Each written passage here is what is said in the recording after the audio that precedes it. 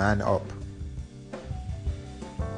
It's amazing how normals can be redefined. Metro now the benchmark. And despite being misbehaving, males love being well shaven. Shiny nails and pubes Brazilian waxed. Although manliness eludes or grasp, a real man mangled by his grandpa's standards. Crafting a world filled with moral hazards, a deleterious defection of adverse selection. A man stands fallen with every erection. And it's interesting how things got messed up. It's man down replacing man up. Males focused on living dressed up. Females left wearing the pants. Women now taking lead in romance and illegal dance, proposing to males who then become housekeepers. Poor house sweepers, men even trying to breastfeed, robbing homes of the one thing that it still needs, a man with the DNA of his divine father.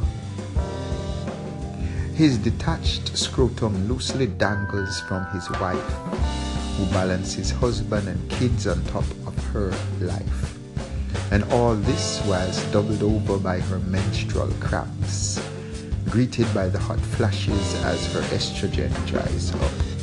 And her man reaches a midlife crisis that sees younger tits make his crotch rise up. And he forsakes his ring because of the serpent's stale lies.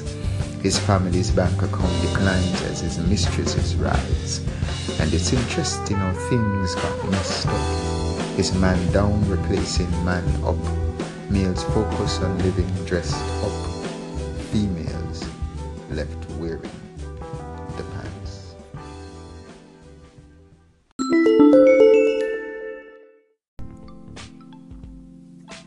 Welcome strangers as evangelism.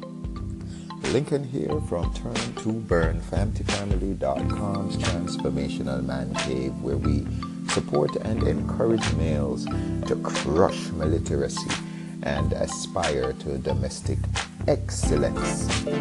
In my faith, the person that I emulate, a man called Jesus Christ, a Hebrew man who lived on earth over 2,000 years ago, he was a people person, or he is a people person.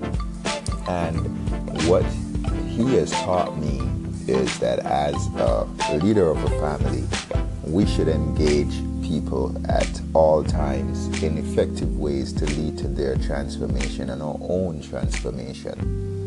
As part of the human family, we support people building each other up. And when we see new families that come to our community, one of the things that generally happens, people tend not to engage with people that they don't know. And what I see Jesus do in my faith is that he did the opposite. He went towards people that society would shun. And this is one of the things that we can do as leaders in our families: encourage our children, encourage our wives or spouses. And if you're not married by now, then that's another discussion. But we encourage males to teach and lead our families to move towards new people, of course in a safe way. We encourage that where you see a new family moving in, you can offer to help them to move in, of course in a non-creepy and a non-intrusive way.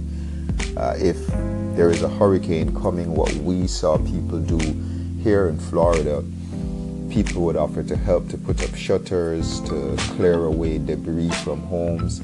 And you can offer to do that for new people that are moving into your community. We can also do this for, if you know that there are widows or widowers in your community, people who have lost their spouses, or there are orphans. If your children are at school and they heard that one of their friends lost their mom or their dad, then that provides an opportunity for your child to share some lunch with them, to share a new video game. that they're playing to do something cordial that can help to connect and engage with that person.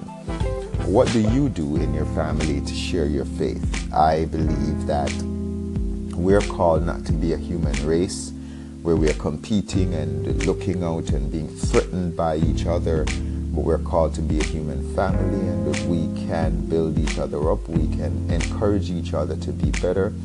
And when we see people move into our community, they might be diverse. It might be someone that you might see them looking a little, they might be, let's say, someone that has an alternative lifestyle. They might be someone that's gay. There might be someone that's from another social structure they might be wearing a niqab, or they might be wearing some kind of headwear that makes you nervous. We can move towards people that we're diverse from, and we had a very good discussion on that earlier this year on diversity in a spiritual sense. If someone is a Muslim or Buddhist, Baha'i, some other faith, and you see that person dressed a certain way, move towards the person. Take the first step to say, hi, how are you doing? And introduce yourself and your family and share something that is practical. Do you want me to help to move your garbage? If I see your garbage out here, your garbage pan, and it's blocking your driveway, is it okay that I move it out the way? Blah, blah, blah. Something like that helps to show some interest in your neighbor. Not just that you want to sell a message, but that you're actually interested in them. What do you do? Call in and let us know. Lincoln pausing for today, encouraging you to share your faith with people that are new to your community. Why rob God and this world of you? And until next time, be